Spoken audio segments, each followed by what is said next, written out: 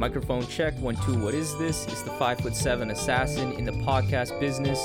I am your host, Rohan Patra, the rap music plug at your service. Here we are again at the end of a rainbow. In 2022, roughly 49,000 songs were uploaded to Spotify each and every day.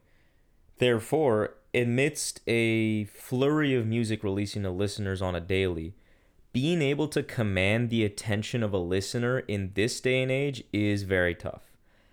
How people acquire this attention does vary. It can be garnered through big name mainstream cosigns and features, shade room-esque drama, or hopefully simply great music that cannot be found anywhere else. The latter category is where Kenny Segal, today's guest, firmly falls under. Kenny's one-of-one style has enchanted listeners for over a decade, creating soundscapes for some of rap's most interesting voices in Rap Ferreira, Self Jupiter, Serengeti, and most recently, Billy Woods. The LA-based producer joined the show to provide insight into his eclectic production style, how he chooses to collaborate with other artists, key learnings he's gathered throughout his illustrious career, and the creation of his latest masterpiece with Billy Woods, Maps. The Rap Music Plug podcast presented by QLC TV is the remedy to the I don't have anything good to listen to problem. Through in-depth album and song reviews, as well as artist interviews and general rap commentary sprinkled in between on all of what the mainstream and underground rap scenes have to offer, this is your one-stop shop to knowing what to add to your queue, play next, or pop into your record player. Welcome to the show. Kenny Segal, how are you doing today? Doing pretty good. Happy to hear, man. Happy to have you here.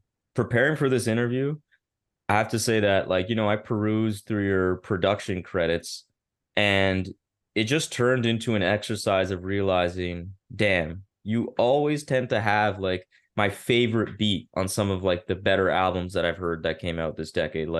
I didn't know until rechecking that you created the beat for No Selling on Open Mike Eagle's Brick Body, which is fucking outstanding. That beat, holy shit. And then Slick Watts on the recent Backwoods tape, High Bias, to name a few, another incredible beat. It's just a real honor to have you on the show.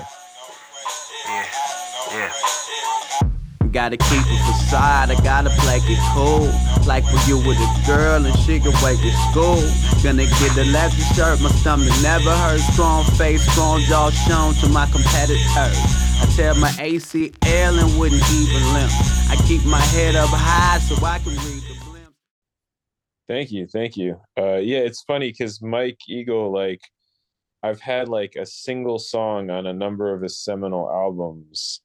But yeah, it's always super random because that No Selling beat and the one I did super long time ago on, was it Animal Hospital, the one that had Danny Brown on it? Yeah, Animal both Hospital. of those were beats I think I gave them to him, and it was years afterwards that all of a sudden they became a song on his album. It's oh shit. Oh, and also the beat for Idaho was like that too. That was on Dark Comedy, right? Dark Comedy. Yeah. Yeah, I really love how, even just in those songs you briefly mentioned there, one of the core elements of your music that I really love is that it's just so one of one. It's so diverse. There's not a particular formula, at least from my perspective, that you tend to follow. It really can have a whole different set of features, textures, all that good stuff, and it's just really impressive. Thanks. I don't always go around I don't sit around saying oh, let's do something totally different every day. But I definitely I just get bored so easily doing the same thing. So I'm constantly switching things up, I think, both quickly, but also slowly evolving what I'm doing as well over time. So, yeah. Right. And so I'm curious to start, what was your journey to get here, in terms of the fact that, you seem to be clearly a fan of and consume and create music of that are outside of hip hop too. Like it's a very eclectic taste you seem to have. So what kind of music were you inspired by when you were younger, and how did the move to producing music yourself actually come to be? Like when I was real young, I actually was exposed to hip hop pretty early. I had like a friend, I think probably like fifth or sixth grade, who had an older cousin who gave me this tape, that a cassette tape that had like most of Straight Outta Compton on one side, and it had a lot of it had Dougie Fresh, the entertainer, on the other Mm. side, but it's like a 90-minute cassette because it also had like some of like Two Live Crew's I forget which Two Live Crew out, but basically had an eclectic mix of all sorts of types of hip hop on it. So I was exposed to that pretty early on. But yeah, in high school I was really into like industrial, like Nine Inch Nails, Oh, nice. but also like more like weird stuff like KMFDM. And then I got into the rave scene kind of through the electronic industrial stuff, and or actually really how I got into to electronic music was, this is going to date me, back in the day there was the CD things, the BMG, where you could get like 12 CDs for a penny each, Oh, and it was okay. in like every magazine and comic book they had ads for this thing, and it was kind of like a, it wasn't a scam, but the whole thing was, then it was mail order. This is all like pre-internet or like early internet days. So you would order it from the magazine, you get a bunch of these CDs, and they'd all be a penny.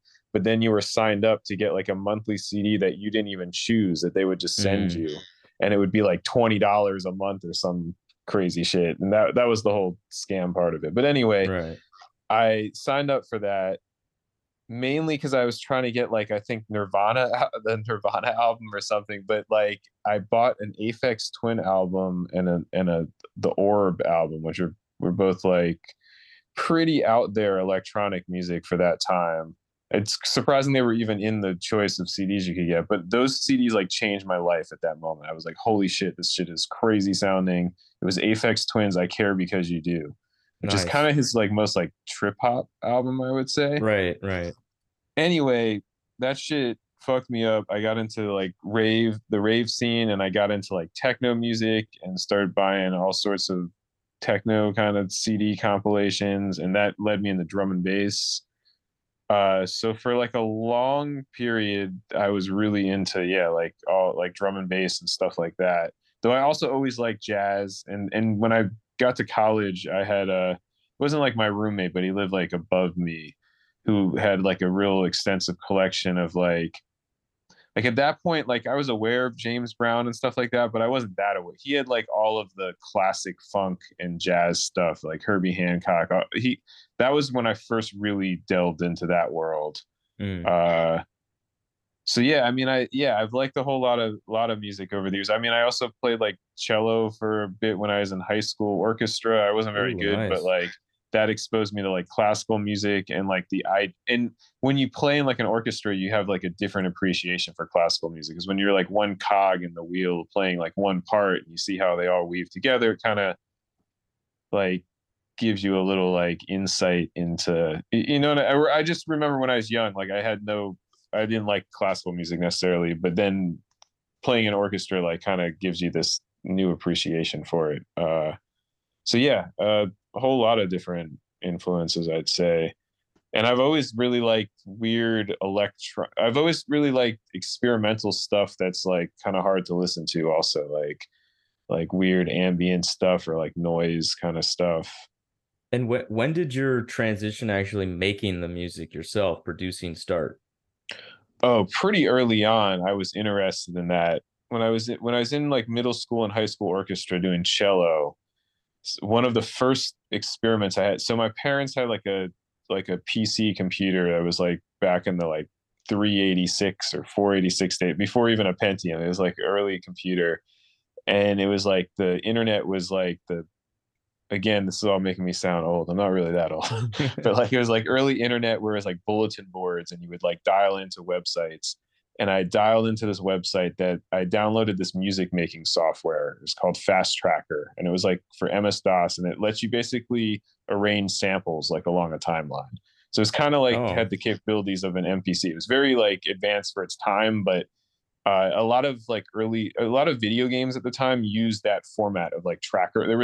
Fast Tracker wasn't like the only software like that, but that was like what a lot of video game music was made at the time with. But and the sampling like was it was like 8-bit, wasn't very high quality, and also like the sample length had to be pretty short because computers didn't have a ton of memory.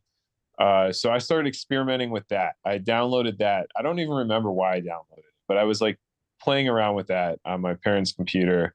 And then my cello, I had this like walkie-talkie. I really wanted to record the cello into the computer. I didn't have like a microphone, but we had this Sound Blaster sound card that had an input on it, like a eighth of an inch, like a headphone type of cable input.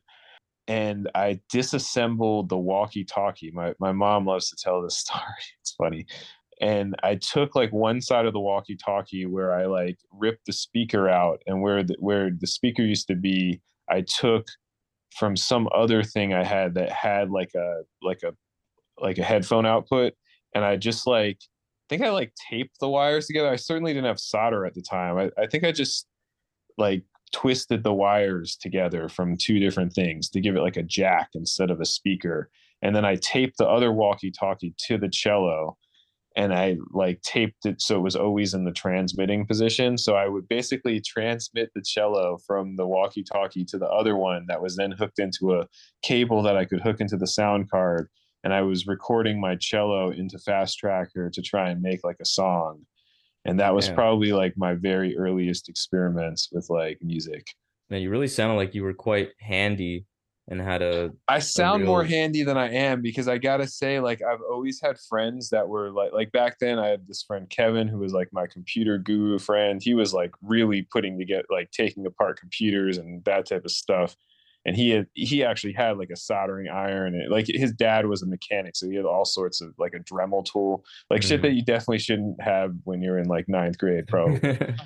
So he was always helping me with stuff. And then I've always had like a friend or a tech guy who was better than me at doing those types of things. But like I was like the mastermind maybe of like the experiments, Well, perhaps. that's kind of interesting you mentioned that, because when I spoke to Woods last month, he was like, and when he was trying to speak on why he feels your beats are very much your own and unlike many other producers out there, he pointed at a couple things. One being just like your unique kind of musical background and taste, but also these kind of like collaborative relationships that you seem to have compiled over the years, where you can just pull in musicians to come over to the crib and lay some instrumental additional instrumentation down. For example, like I think Aaron Shaw does the sax on FaceTime, and then you've throughout your career had many instrumentals contribute to your instrumental albums.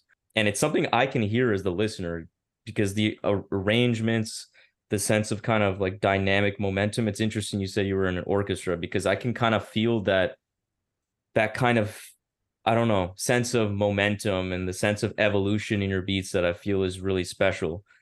And yeah, I'm just curious, like, could you illustrate your typical production process, like in terms of how you like to build out your beats?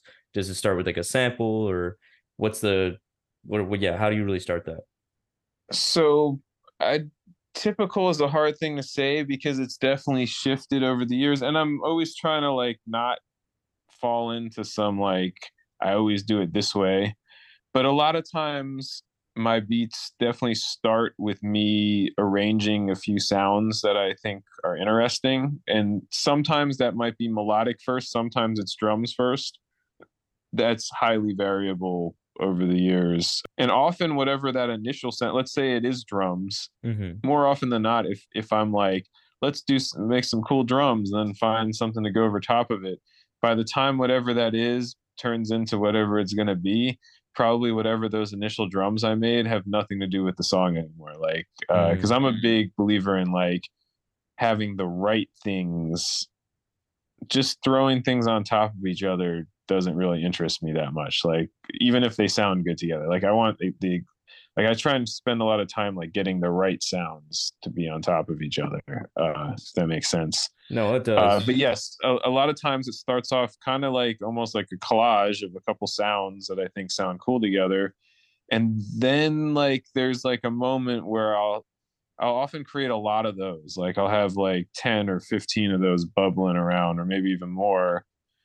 And then there'll be a day where like my homie Ryan Crosby comes by, and I like load up a couple things while he has his guitar up, and he just like gives some hot takes on a couple things. Or maybe Carmack comes by and I do the same thing on a few things while he's playing Rhodes. Like, so I'll start building up some extra like things on top of them. And then there's like a moment where I'll like go back through them and kind of like do another like, what's my hot take on whether this is like these sounds sound good together, or I'll throw in a new sound into the mix, or I'll delete all the old drums because they weren't don't sound good with that melodic sound, and do new drums. And like there'll be a couple like revision days often on top of it. But then at that point, maybe it's good enough that it's an idea that I send to a vocalist and they hear it.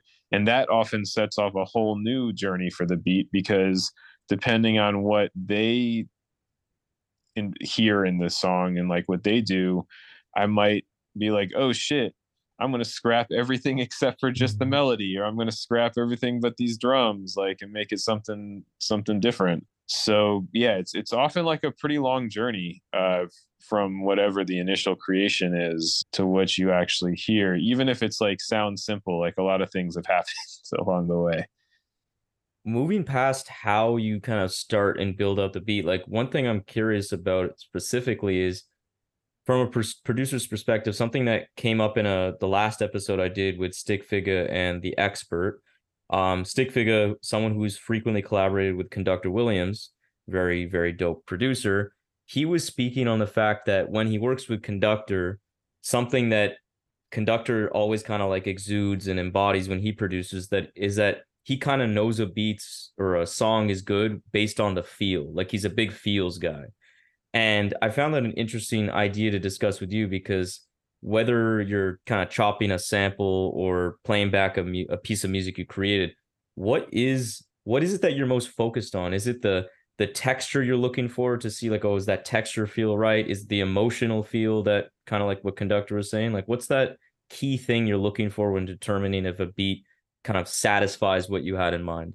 You kind of just nailed the two biggest things that I think I listen to, is both interesting textures. Like that's definitely like when I'm putting together a beat, like that's one of the biggest things I'm listening to in sounds, is not just the sound itself. And this is why like I don't really gravitate towards a lot of like kind of like more generic sample library kind of stuff. Like I'm always listening for like a unique texture, or the way textures interact maybe between different sounds as well, like in unique ways. But yeah, what you said about feel, like that's the other thing. And I think that's what so many people are missing. Like when there's so much music that I hear that I'm like, oh, technically that's great. Like you're killing it. You know how to use the sequencer very well, or you're really good at finger drumming or whatever.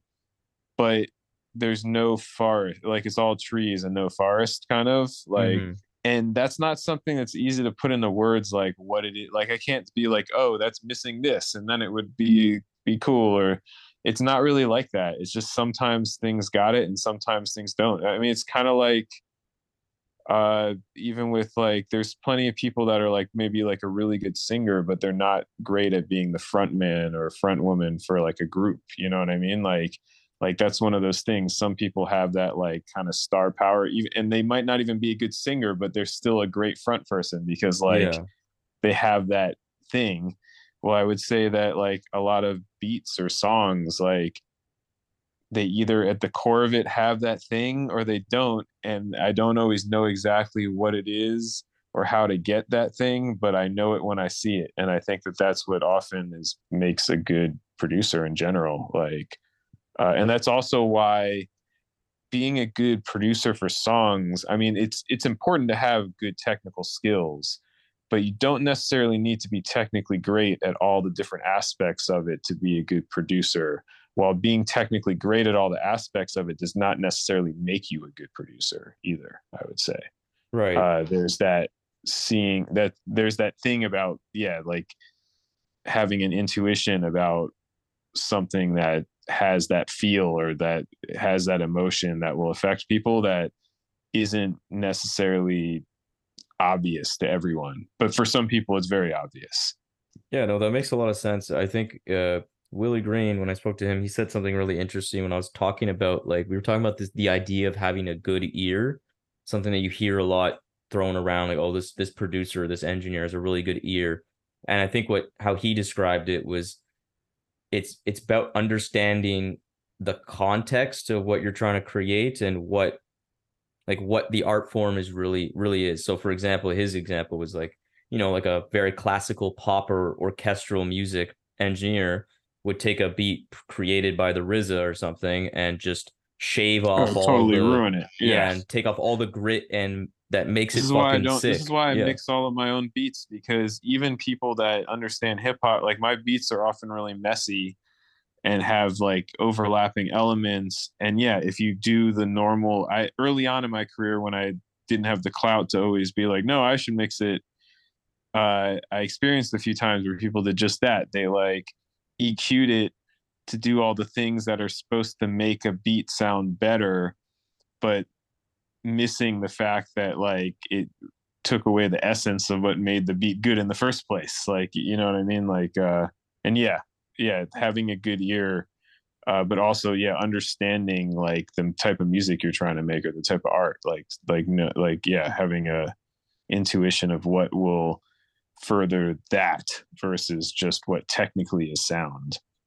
Yeah, and I think something you do really well that I've always admired, and it kind of goes to what you're saying about just now about like even when people mix your or try to in the past mix your beats and it came off the way you didn't like, it's you have a particularly unique kind of I don't know, you use a unique blend of sounds, but the end product is not what those sounds usually end up being. And what I mean by that is particularly how you use live instrumentation.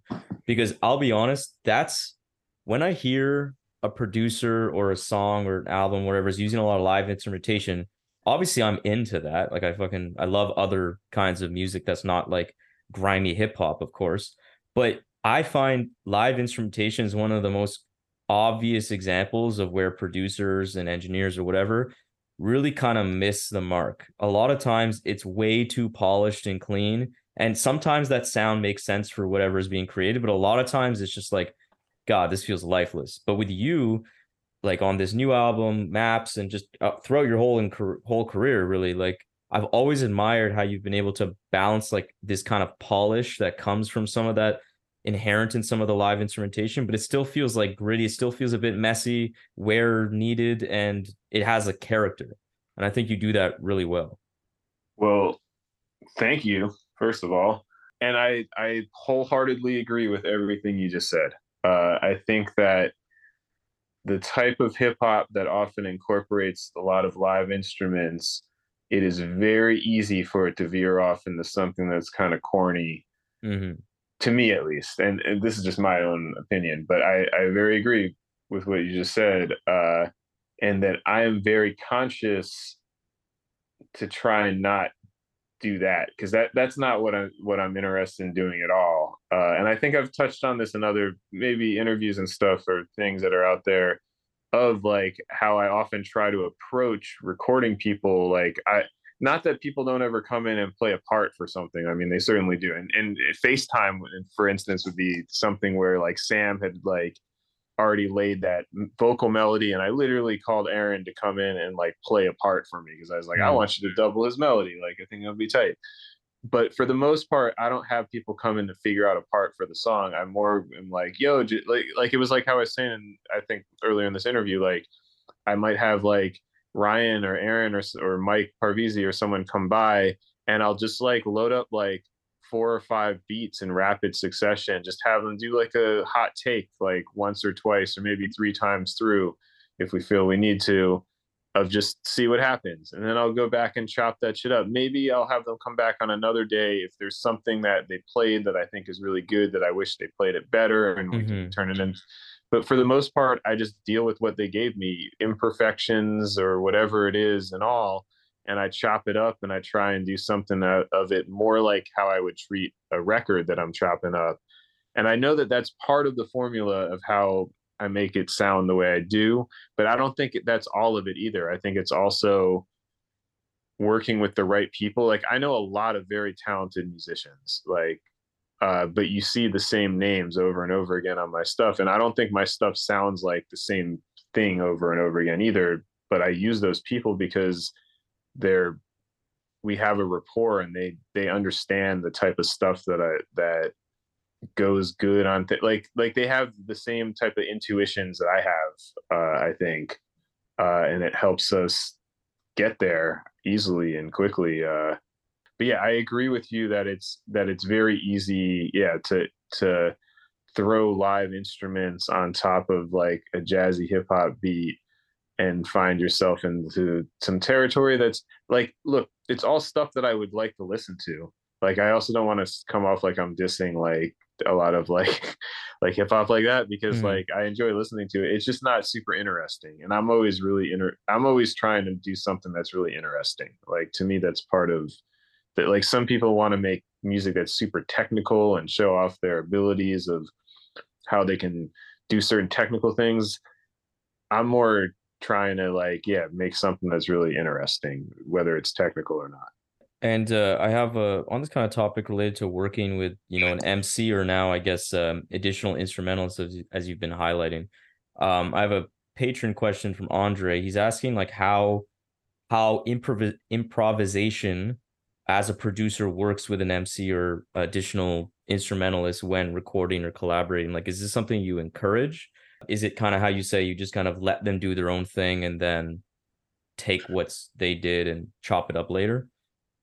So that's actually a good question. It's a balance, to be honest, and this is part of being a producer. This is part of the skill of being a producer, I think, is you always want to get the best performance out of the artist, whether it's the someone coming in to play a instrument on my beat or whether it's the vocalist or whatever. But you also have intuitions on what would be the best thing to do, and you want to push them towards doing that. So for each person, I'd say it's different, my approach, because they're different people, and I try to read the room and like see what is the most effective thing. When it comes to instruments, a lot of times I do have some, I mean, when I'm just having someone like that I trust, that I collaborate with like a lot, doing like some hot takes on things, often like I'm like, do whatever. But then as they're playing, like let's say like Ryan's playing through and he hits on some little thing, I'm like, yo, no, stop, just do that again, keep on, riff on that, do that for like the next 2 minutes, let's do a whole pass of that, like, or something like that. And then as he's doing it, I might be like, you're almost there, like take out 3 notes, it's too complicated still, like, or something. Mm-hmm. Like I give direction as we move towards something. But then there's also times where, like, for instance, the Aaron Shaw, bringing back the FaceTime, I brought him in. I was like, I have a very specific thing I want you to do. Like, there's this really cool melody on this chorus, I want you to double it. And we doubled it a couple ways, up and down octave. And but then I was like, now that you know the song and you know that melody, I'm gonna just let you blow all the way through the song 3 times on the instrument, or 2 times on the instrumental, and just do your thing and have fun with it. Out of that is how I chop the little solo that's at the end of the song. Now, sometimes in those moments, he might do some shit that's like super dope that I never envisioned, that ends up becoming the whole thing. Like, you never know. But it's like a balance between letting them feel comfortable, like that they got off all that they wanted to get off, and also like allowing like happy accidents to happen, but also making sure that you get what you want. So yeah, I would say every person I approach it differently, but that is like definitely a big consideration, I think, when working with someone. From a from a producer's perspective, when we talk about collaboration more, what kind of traits are you looking for specifically in a rapper when determining if they'd be a good fit to kind of lock in with them on a project? uh More than anything, like a definitely a requirement is that they're an original. Like I've been super lucky because I've worked with so many original people. Like, and by original I mean, like, for instance, after I did So the Flies Don't Come with Rory, with uh tons of rappers that all sounded like Rory all hit me up Mm-hmm. wanting to work on stuff. And no offense, some of them are quite good at what they're doing, but why would I want to to me, like I have no desire to like do something. I don't even want to do the same thing that I've done with Rory again with Rory. I certainly don't want to do it with someone that sounds kind of like him, but like not quite as good. So Yeah. to me, the number one thing is I'm not even interested if it's not someone that to me is like the original of some idea. Doesn't necessarily need to be super out there or crazy, just like doing their own thing. But also to me, for the most part, and this isn't true with every single case, but I have like an actual connection with them. I've done very few projects with people that I didn't know personally before we, not necessarily like best friends or anything, but like I knew them from various avenues before we started working on something. And then obviously for me, like I hear something in different people, and it's not always what you'd expect. It's not like, oh, he raps really dope, or like sometimes I'm like, oh, I could hear what you're doing. I have this weird idea of some electronic thing that I'm trying to do, and I think the way that, even though you're a rapper, the way you sang on that one song might be interesting on the idea that like it's can sometimes be very random things, or it can just be like happenstance that like the right person hits me up at the right time and I just happen to have the right song for that thing. Like to me, although I turn down most people that hit me up to do stuff, I would say it's not because I'm like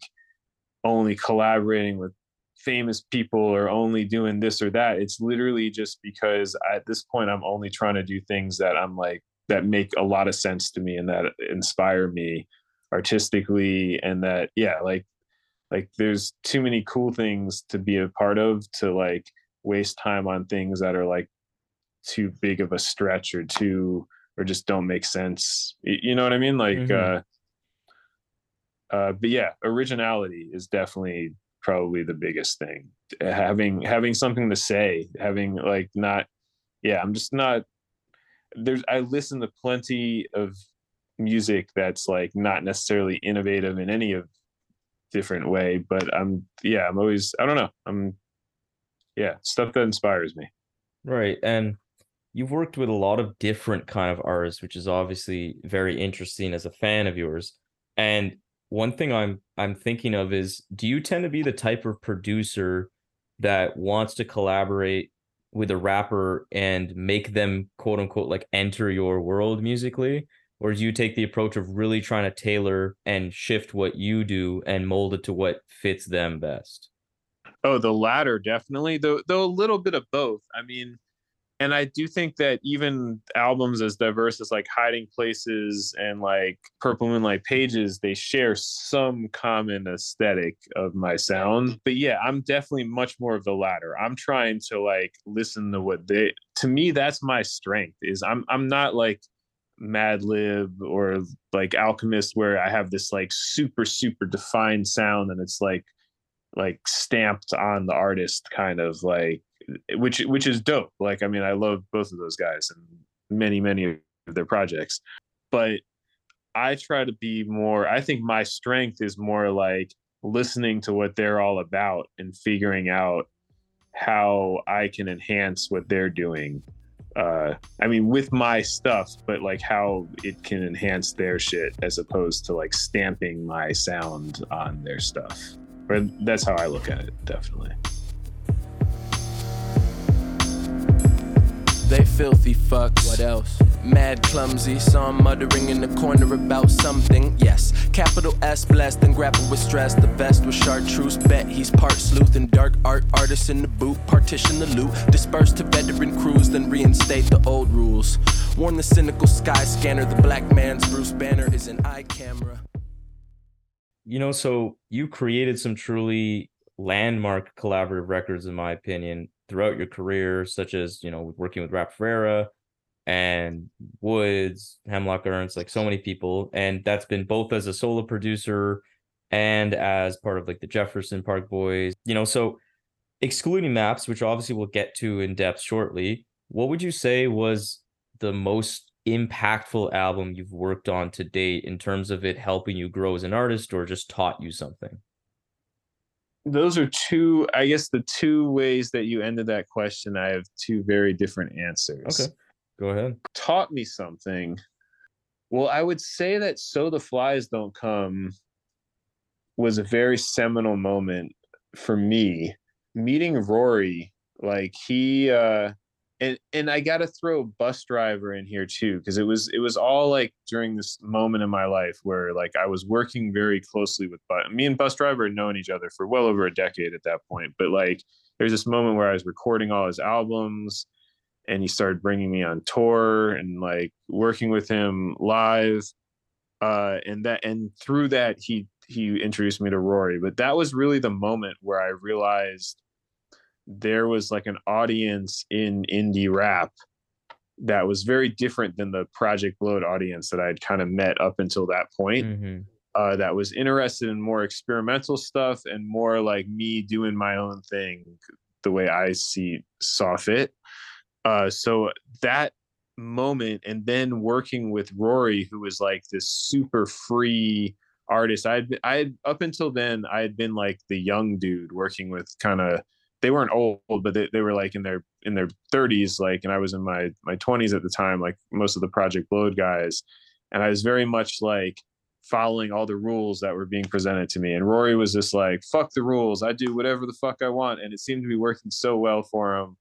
And like that was super inspiring to me.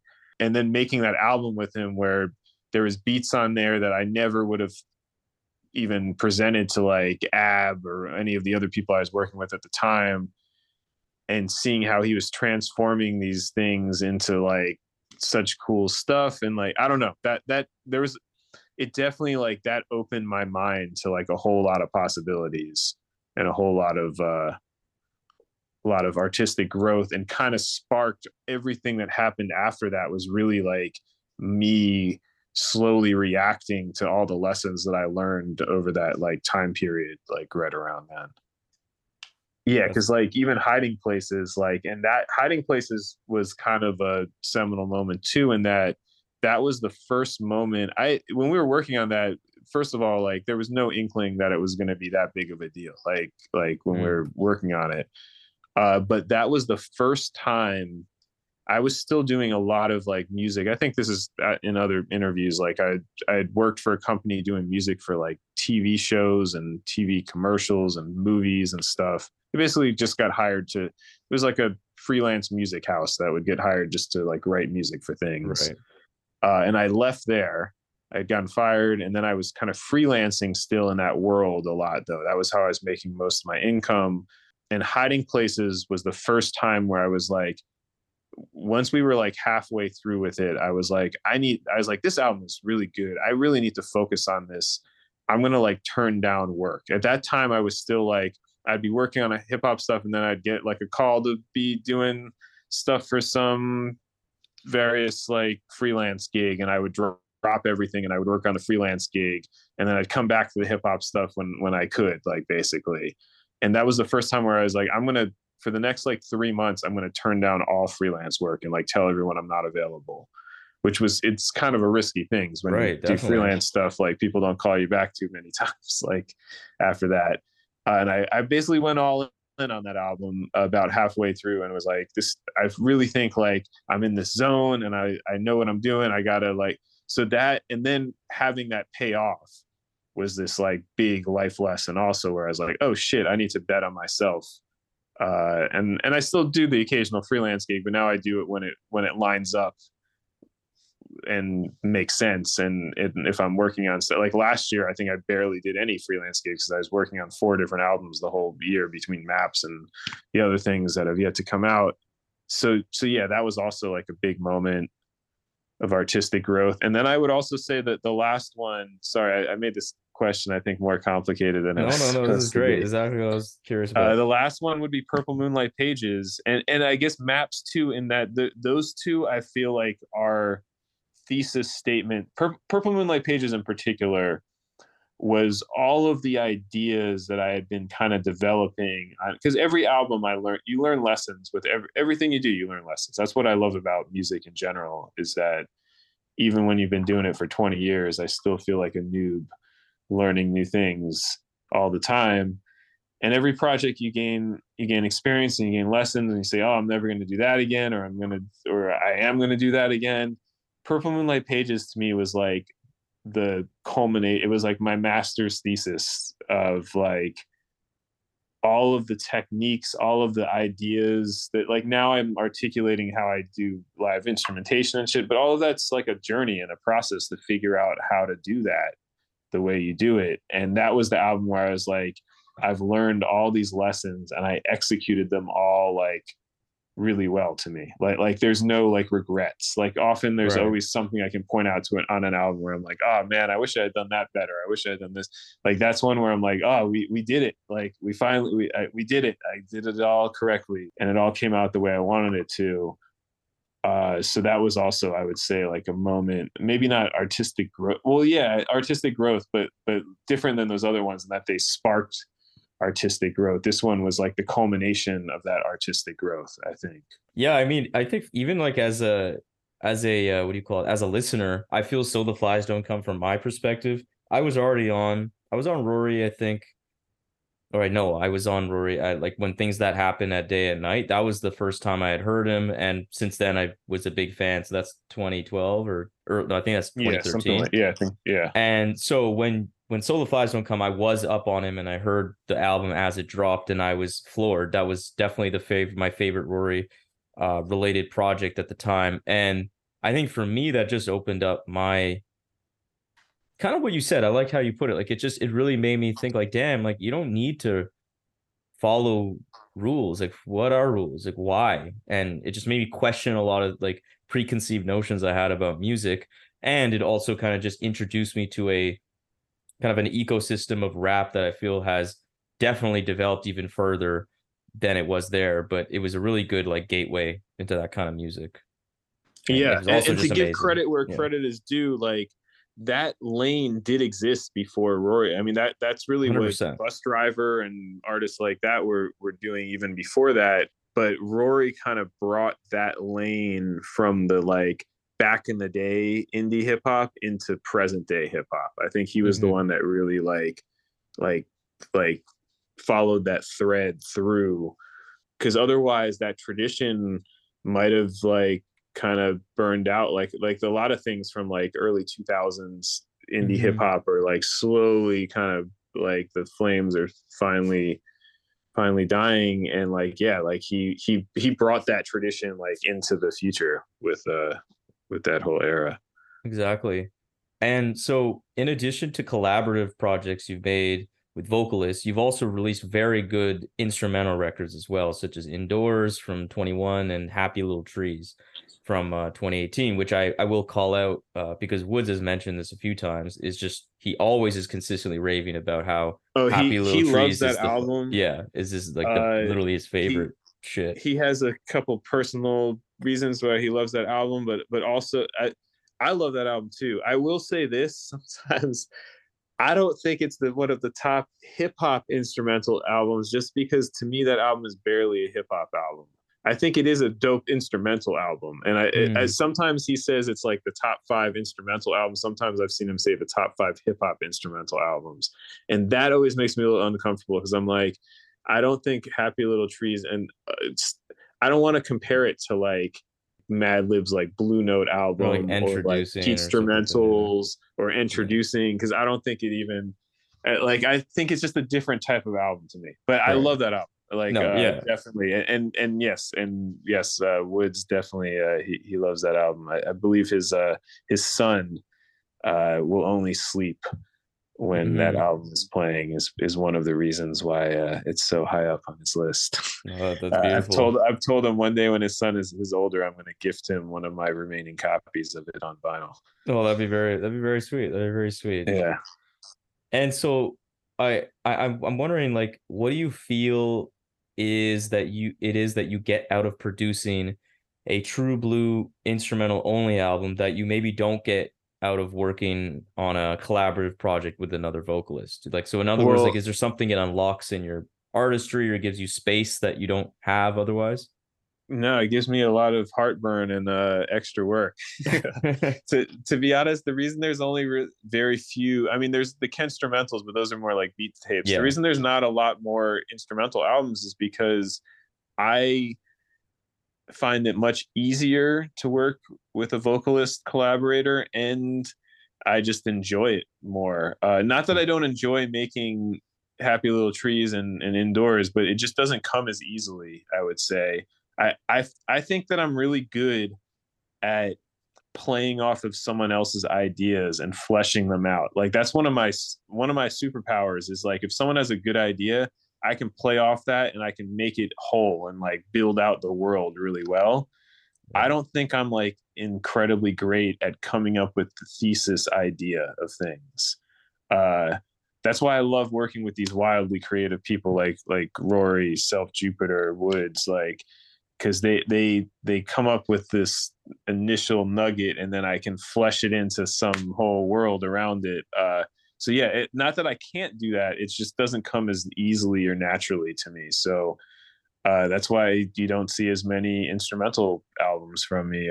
Normally, an instrumental album happens when there's enough, like, there's certain beat ideas that obviously should be more of like a rap song. There's not like a ton of meat on the bone. But then Hmm. there's sometimes I have beats that like I realize that there's a lot of stuff. Like in fact, if As the Crow Flies hadn't happened, that would definitely be like a beat like that beat. There's like a 4-minute version of it, like with more things that happen than what you hear on the record.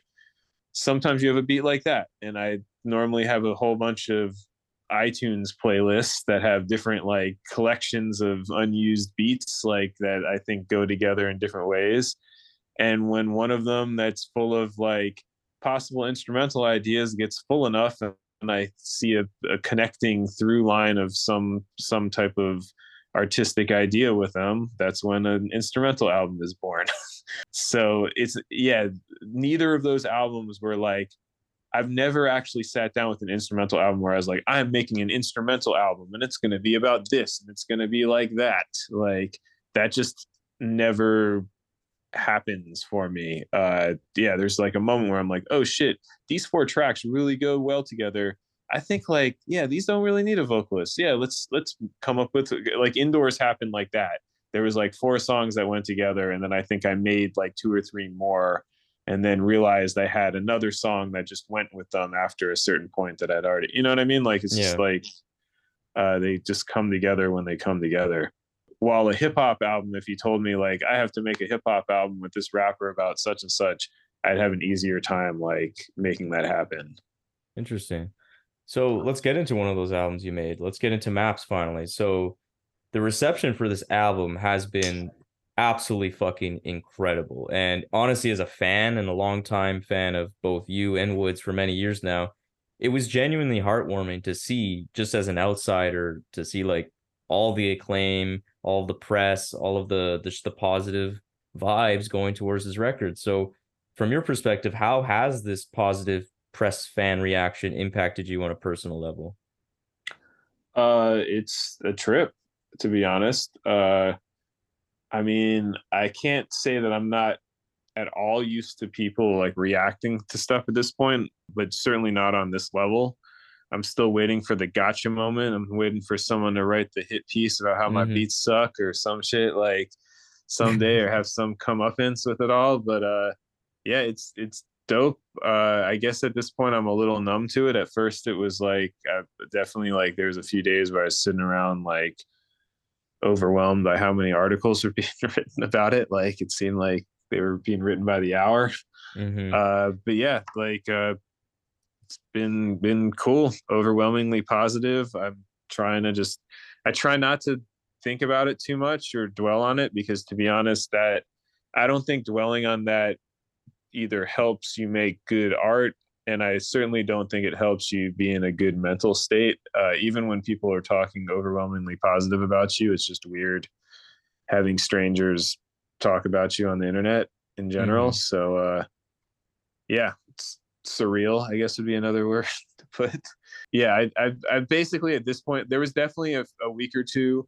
It was good that we started touring right away, because when we were on tour, like it's really hard to even like look at that stuff. And you, Yeah. like when you're sitting at home, like the first couple days, obviously you're like overwhelmed by your social media stuff blowing up. But yeah, being on the road with Woods, like we didn't really like, yeah, we have moments definitely where we're like in Amsterdam smoking joint, we're like, damn dude, like this is crazy, like we did this.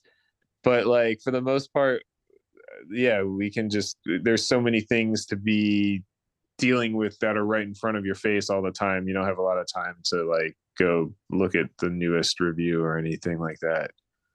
I think I wrote this on Twitter like a couple weeks ago. One thing that I was aware of their existence, but never had it happen to my art before.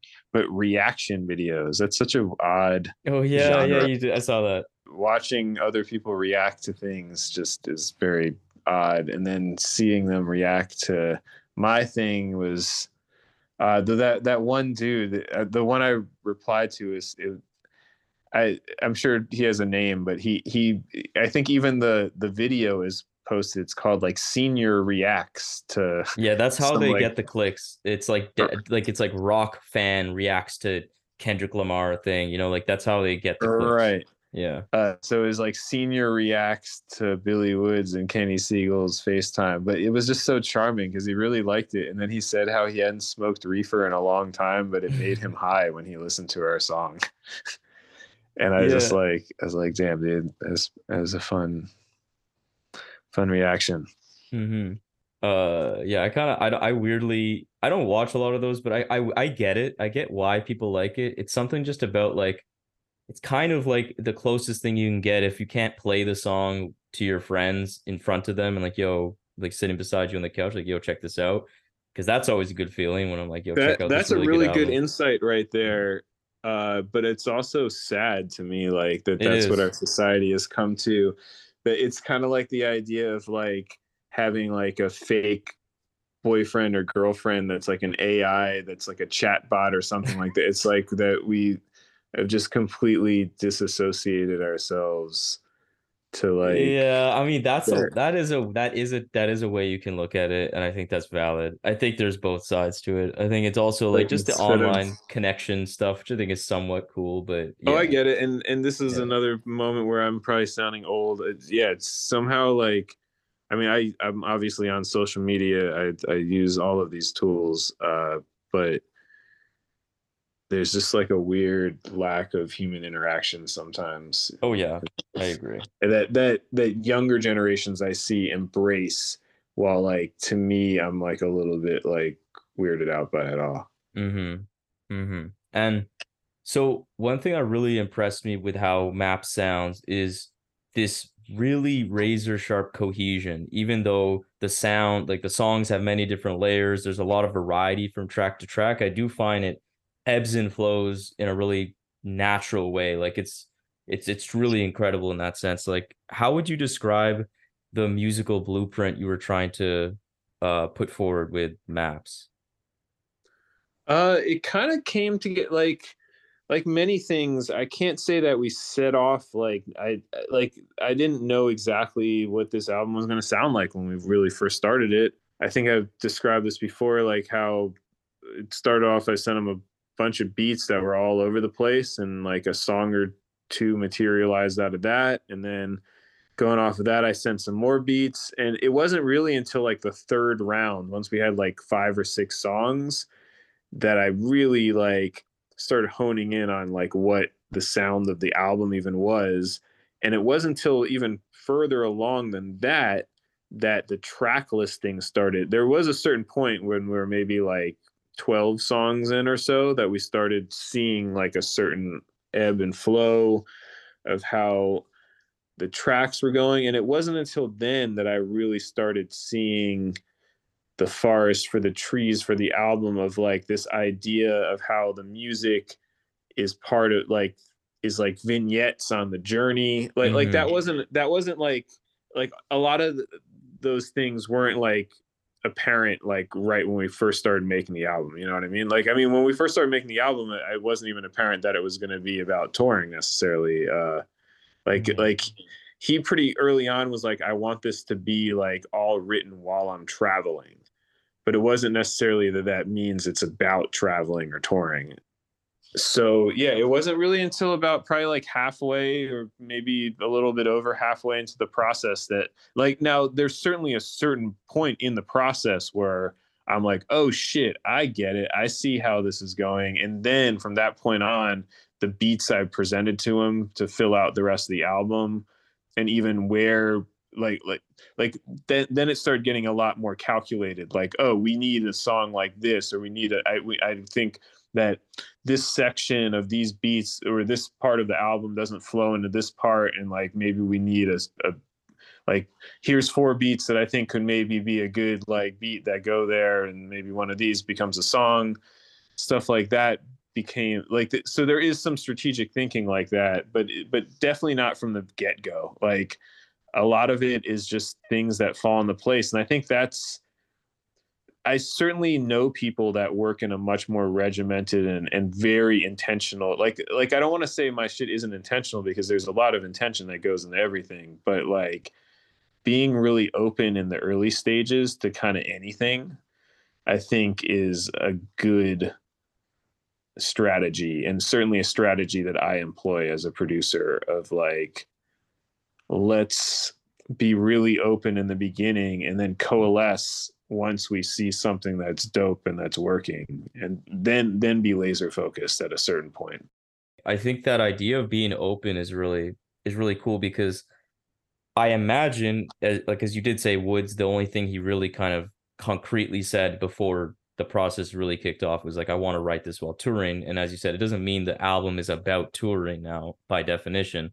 But I think the fact that you guys were open probably allowed you two to create something to where Woods kind of naturally was writing and how he was kind of, creating the verses for the beats you were creating naturally just like brought you to the conclusion that this is where like his mind state is, this is where your mind state is, and then you, as you said, like you coalesced on that and you locked it in and put those like actual more calculated touches on it to make it proper and make sense. So that's very interesting.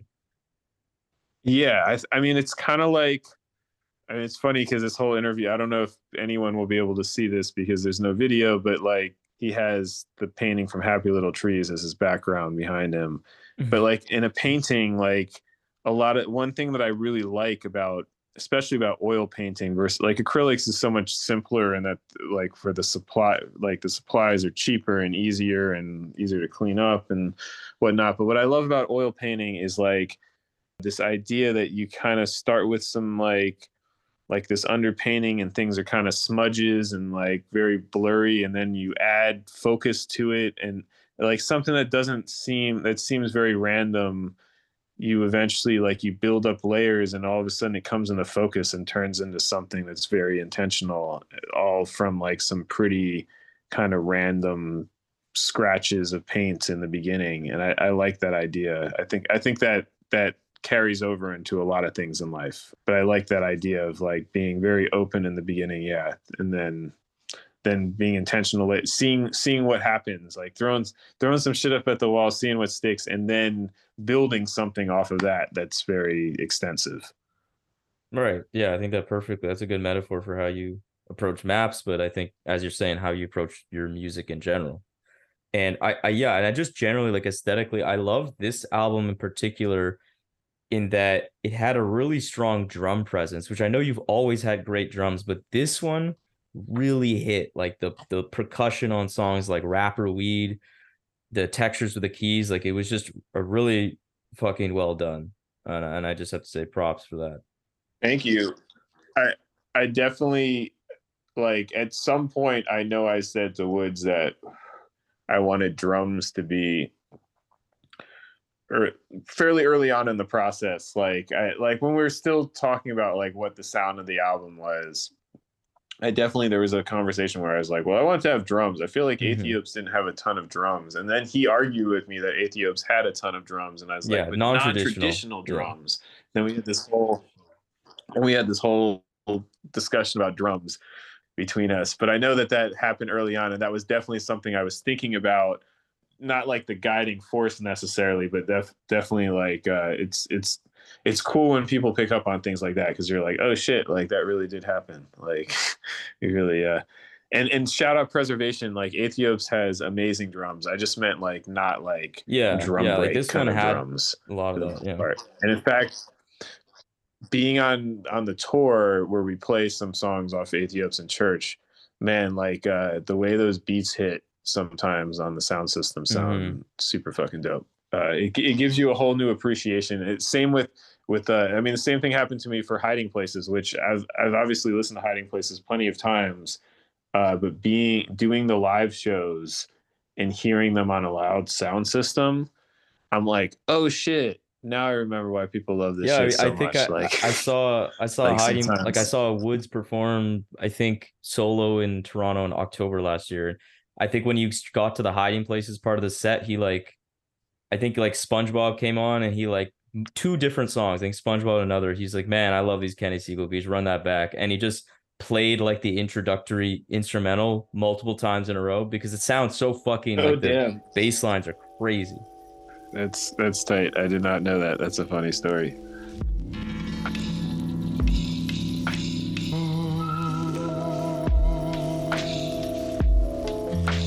Lit the lamp boil before the sun rise. Before sparrow cry from thistle, the kettle boil before it whistle, the sky bleed purple. The night fight before it die. Squatting in the soil with the fistful, but my hands been dirty since before I could grasp time. Before we had new names, before we was new in our own eyes. You've obviously worked, we talked about this at length already. Like you've worked with many other incredibly great and unique rappers over the years. And I imagine working with each and every one of these MCs is its own experience. And so with Woods particularly, what are his most unique skills or aspects of his style that you've observed working so closely with him on 2 albums now? Well, two things. First of all, Woods raps on beats like no one else would. Like, which I find that very, very fun and interesting, often genius, sometimes perplexing. Certainly when we first started working on Hiding Places, sometimes when he would send me the vocals of things, because I was not super well versed in Woods's back catalog when we first started working on Hiding Places. I would be perplexed by how he would come on some of the beats, like the rhythms of his cadence. I was like, that is not at all how I heard that shit.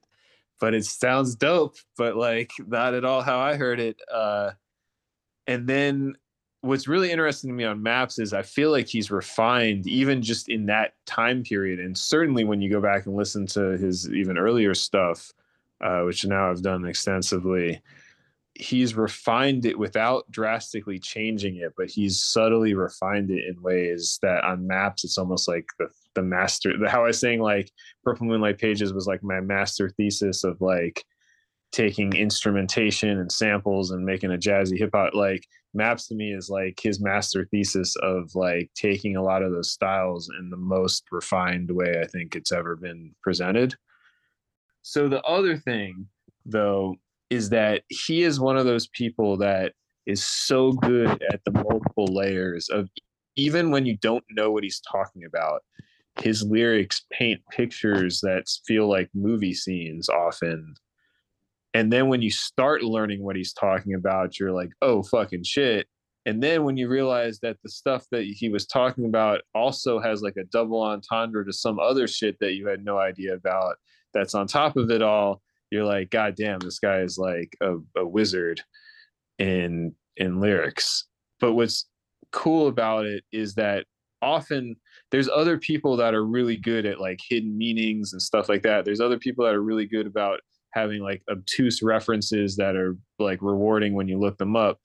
But combining that with like these accessible one-liners, or even if you don't know what he's talking about, like these feelings and painting these pictures where almost anyone, there's so many levels to enjoy it on. And I think that that's one thing that people are just starting to catch up on with Woods, that's very unique. Like that skill set is not something like there's other people that are masters at any one of those three things, or maybe even two out of the three, but all three at the same time is a rare, Yeah, exactly. rare I thing. think something I've likened his lyrical style to be is just very slippery in the sense that I find, like you said, he can say multiple things in a verse, like some multiple different kind of ideas, but then which a lot of rappers do. Like I guess you could call it like more tangential style, like free association type rap style, which again other rappers have done in the past and done it very well.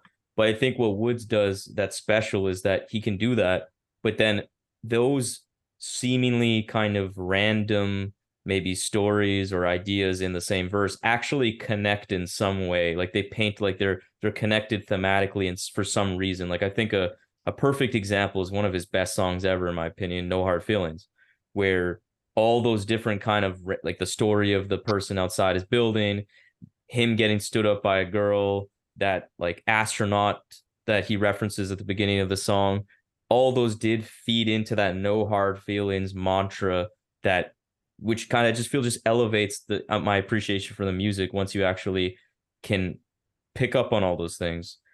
And I think also one thing that is becoming like I've seen this meme or just this kind of like discourse, if you will, like online, where now I feel he's getting a lot more fans that are maybe less familiar with him or maybe less familiar with this kind of music generally. They tend to just think everything he says is like this deep reference to like colonialism and racial, like something like really deep. And a lot of times I think what makes him great, as you said, is that he also just loops in very normal, relatable life experiences, slice of life content in a funny way, in a very relatable way, and in a very emotionally evocative way. And I think if you put all those things together, it makes him be quite the special MC, because I don't find his lyricism is honestly all that confusing in the sense of it's a lot of flowery, big words and crazy abstract type shit. It's more just like how he structures things and puts it all together that is very unique and is complex, I guess you could say. Kind of like almost like an author like Murakami. Not that I've even read that many of his books, but the ones that I have, like a few years back I read that really long one, IQ 84, and it kind of starts with a whole bunch of like vignettes of things, and you don't really know exactly what you don't know what, like, you even when you get to the end of the book you don't even know what the book was exactly about, but you know what it was about at the same time. Like all these different things, they kind of build up to paint a picture, and then the threads start coming together and you start seeing how they're related, but even before they are, like it like paints this picture. And I think that he kind of has that same type of way of putting together a rap song sometimes, of like these different threads, but they weave together. And so like given these unique aspects of his style and all that, like how has that, because you mentioned like he does enter a certain pocket in beats that you just find perplexing, you didn't expect. How does that influence you producing for him? Like do you make, like do you tweak the kinds of beats that you create for use with Woods, or like how does that work? No, I wouldn't say so at all. If anything, one thing on maps that I did, I don't think this was like a huge like thought, but it was definitely something I thought about, is on Hiding Places. I definitely did lean into like giving like weirder rhythms, like a song like Toothy, which where the beat, it's like kind of like a trap beat, but like the groove of it's like super weird. But it was kind of like playing off of like, that was in the process and Hiding Places where I was kind of like, oh man, like all these cadences are crazy and I'm gonna give them crazy cadenced rhythms to go with it. If anything, like on Maps towards the beginning when I was thinking about what I thought would sound good, I was going back to something like Known Unknowns in my head, of how sometimes on those blockhead beats that are like more conventional, like would sound super dope on those too. Like I said, like I don't think this is like influenced like all of Maps or anything, but I definitely, like, that thought occurred to me that I wanted to do something that was like giving him, if anything, a more conventional rhythm than his most recent albums, because I just think he sounds really good sometimes on a conventional sounding drum beat. I mean, not necessarily the song is conventional, but like Yeah, on I rhythms definitely that feel the are rhythms more being more conventional. conventional, which is why I think a lot of people feel this actually. I've heard that this is definitely one of his most accessible albums from people who are not as familiar with Woods. And again, it's not to say it is like a some all of a sudden like generic mainstream album, obviously, but it is more accessible, I think, because of especially how you what you contribute in those rhythms that are I feel more palatable to people that are maybe not as closely tapped into the more experimental sides of the hip hop scene these days. And I think it also one thing I think it really lent itself well to something that Woods has been steadily improving on for years now, which is his hook game. Because fuck, this album has I think his best hooks ever. Oh, he surprised me on that for sure. When he did Rapper Weed, which was pretty early on, I was like, dude, I was like, that's a hook. I was like, you don't do hooks. I was like, that hook is amazing. And then yeah, the layover, like yeah, and free internet. There's a whole bunch Yeah, of and he's hooks on always this been one. good with hooks, but I think there is something that he they've always been a little more again because the rhythms and the kind of beats he's on are always a little unconventional. So it was kind of like cool seeing him, I think, steadily improve the hook game, just generally that songwriting muscle of his, but also now over these kinds of beats, it really popped, especially, and it was really noticeable on this album. Like Rapper Weed, like I said, that's the one I always point to on this record because I was just like, that's a hard it's a very wordy hook, but it works super well and it's very impressive. Yeah, I totally agree. And so Maps is clearly not a hiding places to affair, right? And I think that's something that's put in the description. You guys didn't intend to make that just a follow-up sequel type album. So from a musical perspective, how did you approach Maps differently than Hiding Places? The only thing I knew when from the initial beats I sent him was I was not trying to do beats that sounded like they could have been on Hiding Places. This album kind of came together from a couple random shots in the dark, and then once we had a few things to coalesce around, that's when I really started honing in on what the sound was. And by the end, every beat I was playing him was like a calculated move of what we needed. But yeah, it's just kind of a process, and I would say like every album that I do is like that. It's always like kind of starts like you're searching to figure out what we're trying to do, and then once we figure out what that is, it feels like you're in the Matrix dodging bullets, Mm. like putting stuff together. That is like one of my favorite feelings in the world is when you're in a project and you're in that like three-quarters of, or two-thirds of the way done. There's still lots of stuff to do and there's still like lots of open avenues, but you like feel like dialed in, and you know it's like the same as like being like in the middle of the tour when like the show, you don't have any nerves about the show, everything feels dialed in and you can just be like fully present in the moment. Yeah. Yeah, you're in like a Anyway, flow sorry. state. You're in like a flow Yeah, state in that exactly. sense. Yeah. Yeah. Right. And so shifting to the future now, who's a rapper that you would absolutely love to collaborate with in the future? Let's say on a full project. I feel like I don't want to even answer that question because it'll either jinx it or mess it up. But I mean, there's definitely people that I'm interested in. Some of them I've even expressed before in public. But yeah, it kind of cornies it all up if I'm like out there saying that stuff. But yeah, and most importantly, like I mean, I'm also like I'm not big on like trying to force things to happen. Like Mm-hmm. if things happen, that's when it'll happen. If everything lines up in the right way. There's definitely people that I'm interested in working with, but I'm also interested in working with someone who I've never even heard yet if they inspire me. So like I'm not super dialed into to anything. Yeah, and I'm already in the process of working with a whole bunch of people that we're still trying to finish up projects as well right now. So Yeah, yeah. right. So let's get into that then. Like, is there anything you can speak on that, or maybe not speak on with names that Yeah, people should yeah. look out for in the future? The next very exciting thing happening is an album with the artist Pink Navel Oh, sick. coming out on Ruby Nice. Yacht. We Dope. have an entire album that's already done, mastered, physical is being created, and it's super dope. Like last year, I made a number of albums all kind of concurrently. So this was made at the same time as Maps. Very different sounds, but equally to me exciting beats, and Dev is killing it on this album. Dev Dev was already an amazing artist, but they definitely grew a whole ton on this project as well. It's kind of about video games, this album, but it's not like a your typical album about video games at all. And what's also exciting about it is that I made a video game myself. That's been one of my new hobbies, is Oh coding. wow.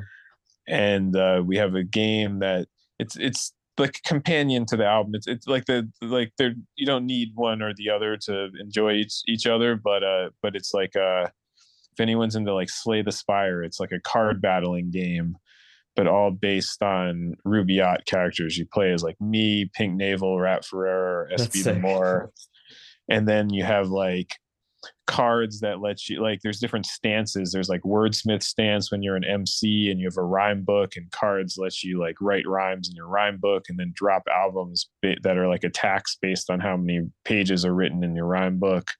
And then you have like beatsmith stance where you have like a sampler, and like cards let you sample records onto the pads, and then the different pads are like attack, defend, and heal. And then you can like play a card that lets you make a beat so you can hit the pads and like execute your attacks. It's all like some nerdy hip That's hop very stuff. intricate. That sounds very Yeah, intricate. it's very intricate. I've made a ridiculous amount of content. There's over 100 cards. There's 4 characters, like 30 different monsters to defeat. A typical run, it's like a roguelike, so you start from the beginning every time. A typical run, if you get towards the end, takes about like 40 minutes or so. So it's definitely like, it's like a real game. Like, it's not some like rinky dink shit. But anyway, enough about the video game. I also have an album with the rapper Abstract Rude Nice. that we are getting close to the finish line on that one. Another totally different sound, definitely more of like a West Coast underground hip hop kind of vibe.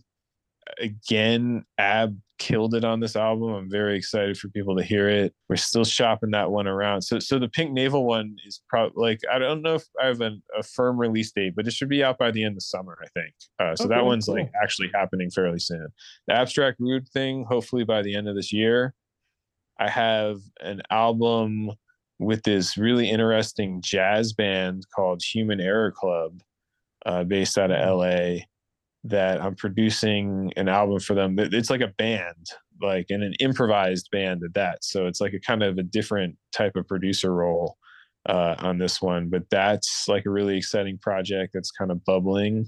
And then I have an album with this singer that one I don't know if I think I've already talked about it anyway. I can talk about it with the singer Benjamin Booker. He's the one that sang the Oh, hook on the sick. song Baby Steps. That's We have a whole interesting. album. This album is amazing.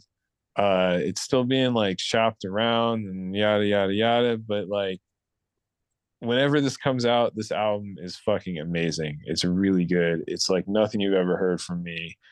Like, think like walls of distorted guitars, but then with also some like Kenny Segal style beats, and it's like it's a really interesting sound that we came up with, very unique.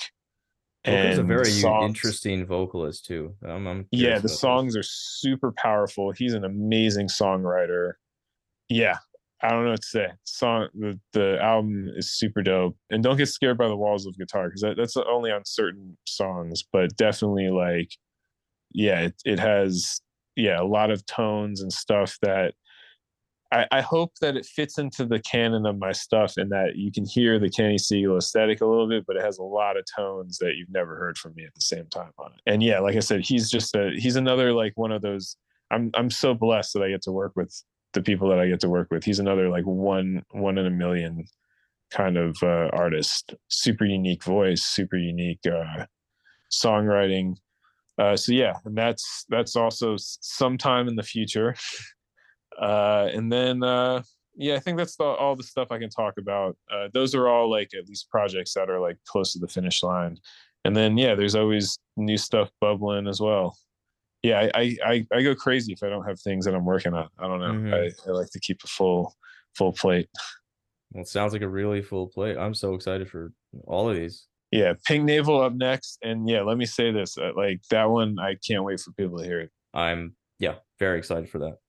Well, I just want to say thank you for your work first and foremost. Just you truly are one of the best in the game right now, and I feel like your contributions to the game are just irreplaceable. So keep doing what you're doing. The impact is being felt, and thank you for coming on. Thank you. This is some powerfully kind words. Yeah, thank you very much. Hopefully, I didn't ramble too much and shared something that's interesting to people. Still getting used to the fact that people want me to ramble on the podcasts and the radio. And no, you did very, very insightful stuff. Very interesting. Yeah, I'll leave it at that. Dope. Thank you so much. Have a good rest of the day. Hell yeah, you too. Peace.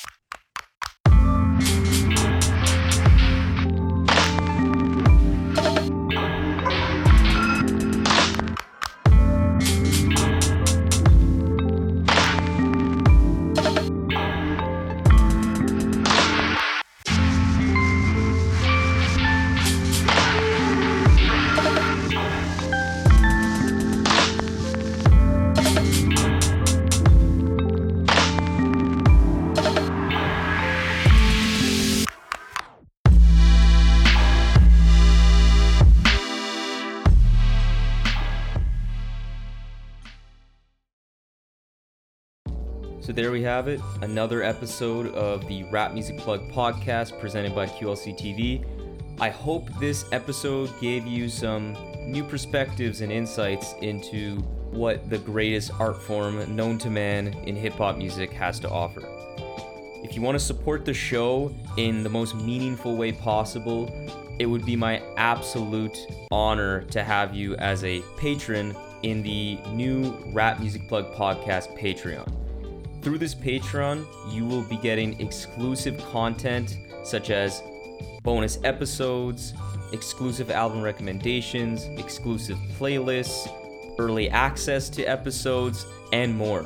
And above all, though, you will be able to support the show directly in a way that will not only justify the crazy amount of time I spend on this show already, but allow me to cover some of the expenses related to supporting all of these great artists that we cover on the show through the website, and will allow us to sustain and build on this amazing growth that the RMPP has experienced recently. So if you have any questions about any of the Patreon stuff, or just want to keep tabs on the show, interact with me on rap music and all the great stuff that we can talk about, follow me on Twitter and Instagram at rapmusicplugpod, or shoot me an email at qlctv.podcast@gmail.com. You can also rate and review the show on Apple Podcasts and subscribe on YouTube and Spotify as well. But that's enough self-promotion for this episode. I hope you enjoyed it. Peace.